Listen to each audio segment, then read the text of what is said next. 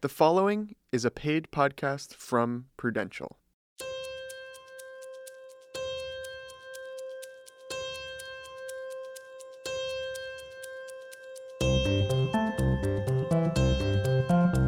Welcome to Wealthwits, a podcast about money made exactly for you. I'm Faith Salie.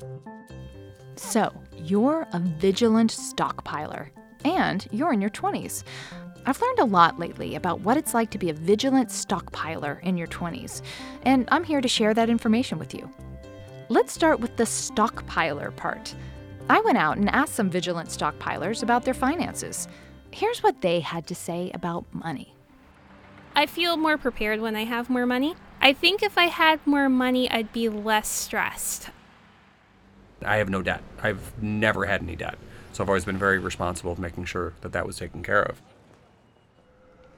I am feeling worried about money, but also I feel like the worrying is almost like a muscle. Okay, so what did I learn about your financial behavior type? You love watching your bank balance grow. You find comfort in knowing that your expenses are covered. It feels safe to know exactly how much you have. I met one vigilant stockpiler who had developed an incredibly thorough system for managing her money. I am in awe of her. Here's Denise. My name is Denise. My budgeting system is a very intricate, almost psycho system of envelopes filled with cash. Each envelope is marked for something that I either want or need to save money for. And I will dole out to these really dog-eared envelopes. This is my way of, I guess, calming myself down and realizing, I have enough. It took a while to allow myself to let go. I have learned, it has taken some time, but yeah, let go of some of the cash, buy some things, and it will come back. I had never heard of anyone managing money the way that Denise does, but it makes sense for her, especially because it helps her manage her anxiety around her finances. Well, you may not exhibit the same behavior as Denise. You are both vigilant stockpilers. I was curious what a financial expert would say about her money management system, or a psychologist. So I turned to a financial psychologist, Dr. Brad Klontz. Let's talk about Denise. She seems pretty sanguine about the way her system works for her. So what advice would you have for her? I actually love the envelope approach for several reasons. Like, number one, it's a great budgeting approach. Number two, it's so tactile. You're actually touching money. You're putting it in envelopes. That actually generates feelings of euphoria. So when Denise talks about that, I'm reminded of all the research that's been done where when you're touching cash, you feel happier, you feel stronger, and you actually feel more resistant to pain. And the great thing about that approach, too, is you can actually see that pile diminish as you're spending. You pretty much approve of Denise's approach to money. It seems to be working for her. Do you have any advice, anything you'd suggest for her? I think Denise might have some risks because, her passion for the system is it's a powerful passion. It's a system that's been working. I wonder what would happen if she was to, hate to bring up this subject, but if she got into a relationship. And relationships, that's where we actually have the biggest struggle around money. It's also one of the most powerful opportunities for you to actually examine your relationship with money. Because unless she found someone who did it exactly the way she did, there's probably going to be some tension into how do we do money together as a household. What are the benefits or opportunities of falling into this behavior type? Well, the benefits to being very vigilant is that anxiety around money leads you to be quite prudent. There's a lot of benefit to having some anxiety about the future. It's the squirrel who knows that winter's coming and there's not going to be a lot of nuts that collects them and saves them. And so if you don't have some sort of anxiety around not having enough in the future, you're very unlikely to save. So it does inspire saving. Yeah, and we keep hearing about the importance of having, an emergency fund. So a vigilant stockpiler, he or she is ready for that emergency. Right, and so they're anticipating it. They realize it might happen. How can a vigilant stockpiler create a healthy financial process? Well, I think part of it is that recognizing that this intense anxiety you have about money, it makes total absolute sense. Because there is something that's happened in your past, or your parents' past, or grandparents' past, that has hardwired this in your brain. You know, it brings to mind that classic Dickens character, Ebenezer Scrooge. And not to say that they're bitter and angry individuals, but there's so much anxiety about not having enough. And actually, the first book I wrote was The Financial Wisdom of Ebenezer Scrooge. And there's enough information in the story that we realized that he grew up very poor. He had intense anxiety about not having enough money. And he became, in essence, a money hoarder. But let's remember, at the end of A Christmas Carol, it's a happy ending, right? Even Ebenezer Scrooge can have a change of heart. That's absolutely correct. It's never too late to change. Thank you so much for talking with us. It was really a pleasure. You're very welcome. Thank you for giving me the opportunity.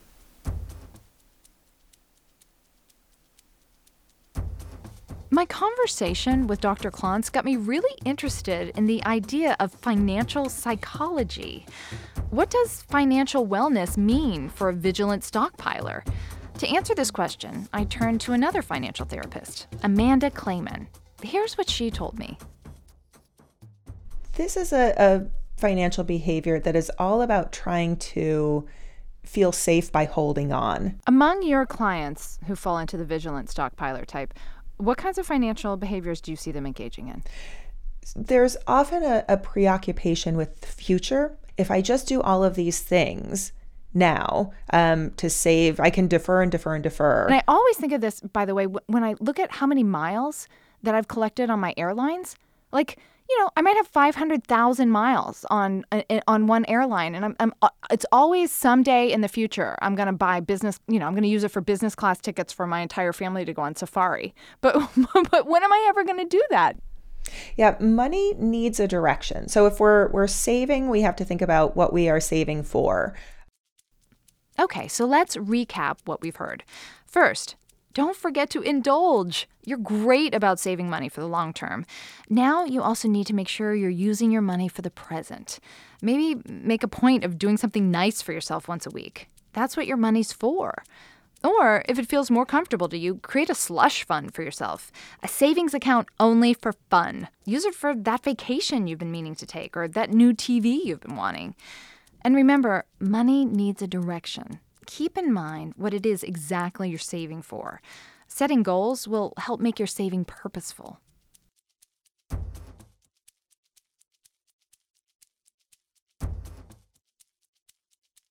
So we've learned some strategies for managing money as a vigilant stockpiler. But to get the full picture of your financial situation, we also have to think about the stage of life you're currently in. So what's unique about being in your 20s? What's hard about money right now? And what are the opportunities in front of you? Out in the world, I also asked 20-somethings about their finances. I heard a lot of worry. My personal financial situation could be a little bit better. The worry focuses mostly on being able to pay my rent. I'm not a financial contribution to my family the way I'd like to be.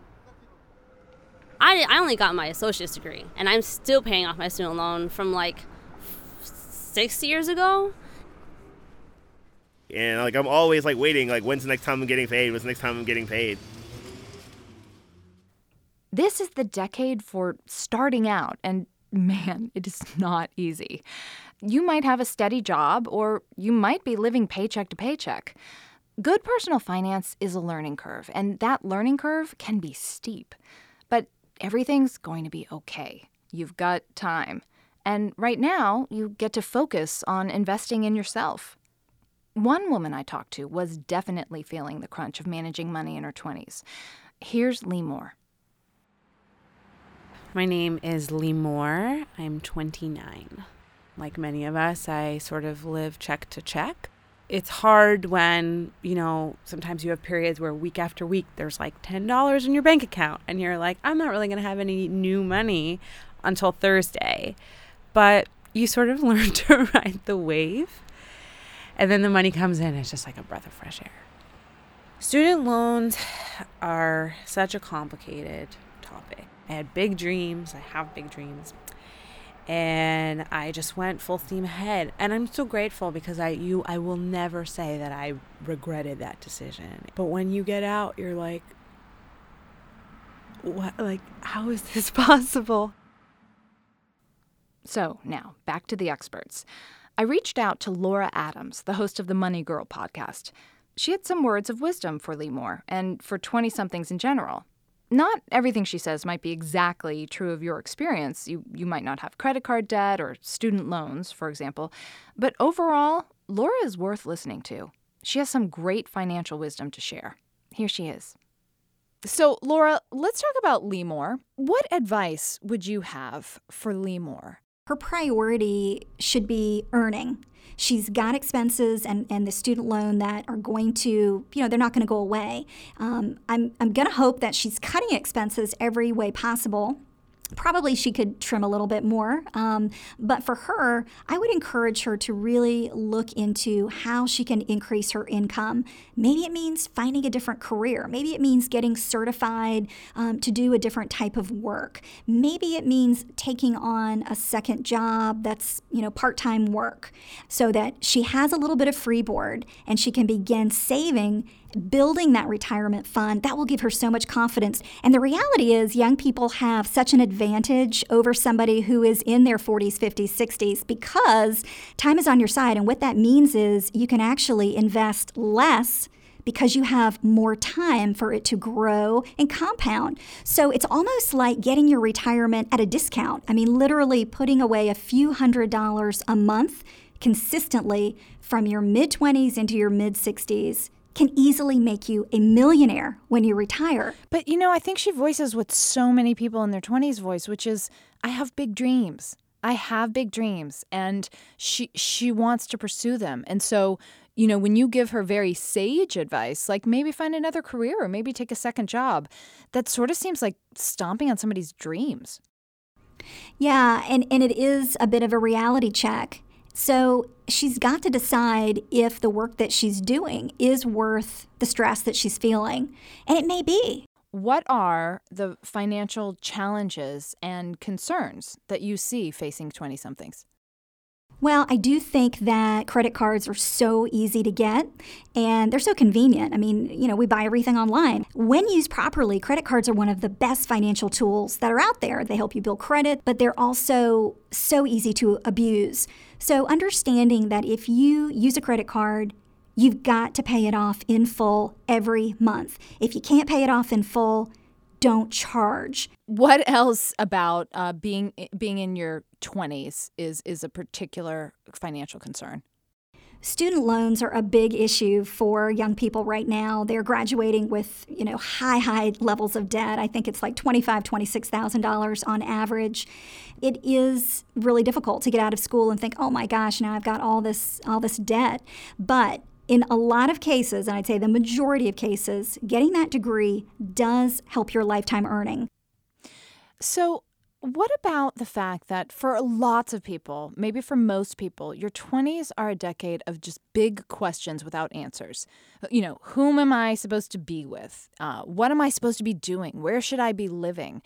How do those big questions affect somebody's financial situation? It is. It's a really formative time in your life. There's no doubt about it. You're making decisions that will affect you for the rest of your life. And I'll say one of the biggest decisions that you may not think about as a financial decision per se, but the person that you end up with is the biggest financial influence in your life, either positive or negative. So did you hear that, 20-somethings? The person you end up with is a huge financial decision. Laura Adams says don't take it lightly. Take a look at whom you're surrounding yourself with and make sure they're good, smart people. Also, use this time to prioritize your earning potential. Maybe that means going back to school or taking on a side job. This is the time to start building your savings. And if you take out a credit card, do so wisely. Go ahead and build your credit, but make sure to pay off that bill each month.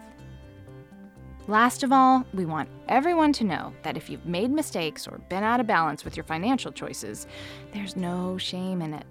Every financial expert stresses that it's never too late. You can make meaningful changes starting today. So, whatever you do or however you feel about money, no matter what age you are or behavior type you fall into, it's okay. You just need to be aware of the kind of person you are when it comes to your finances so you can grow. And more importantly, be happy.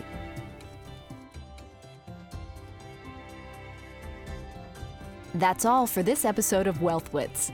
Special thanks to our guests, Dr. Brad Klontz, Amanda Clayman, and Laura Adams. And special thanks to Denise and Lee Moore for sharing their stories. If you want to learn about money matters at other stages of life, or if you're curious about other financial behavior types, check out slate.com/explore wealthwits. You can also subscribe to the entire series wherever you get your podcasts. And if you like the show, why not let people know by leaving us a good review?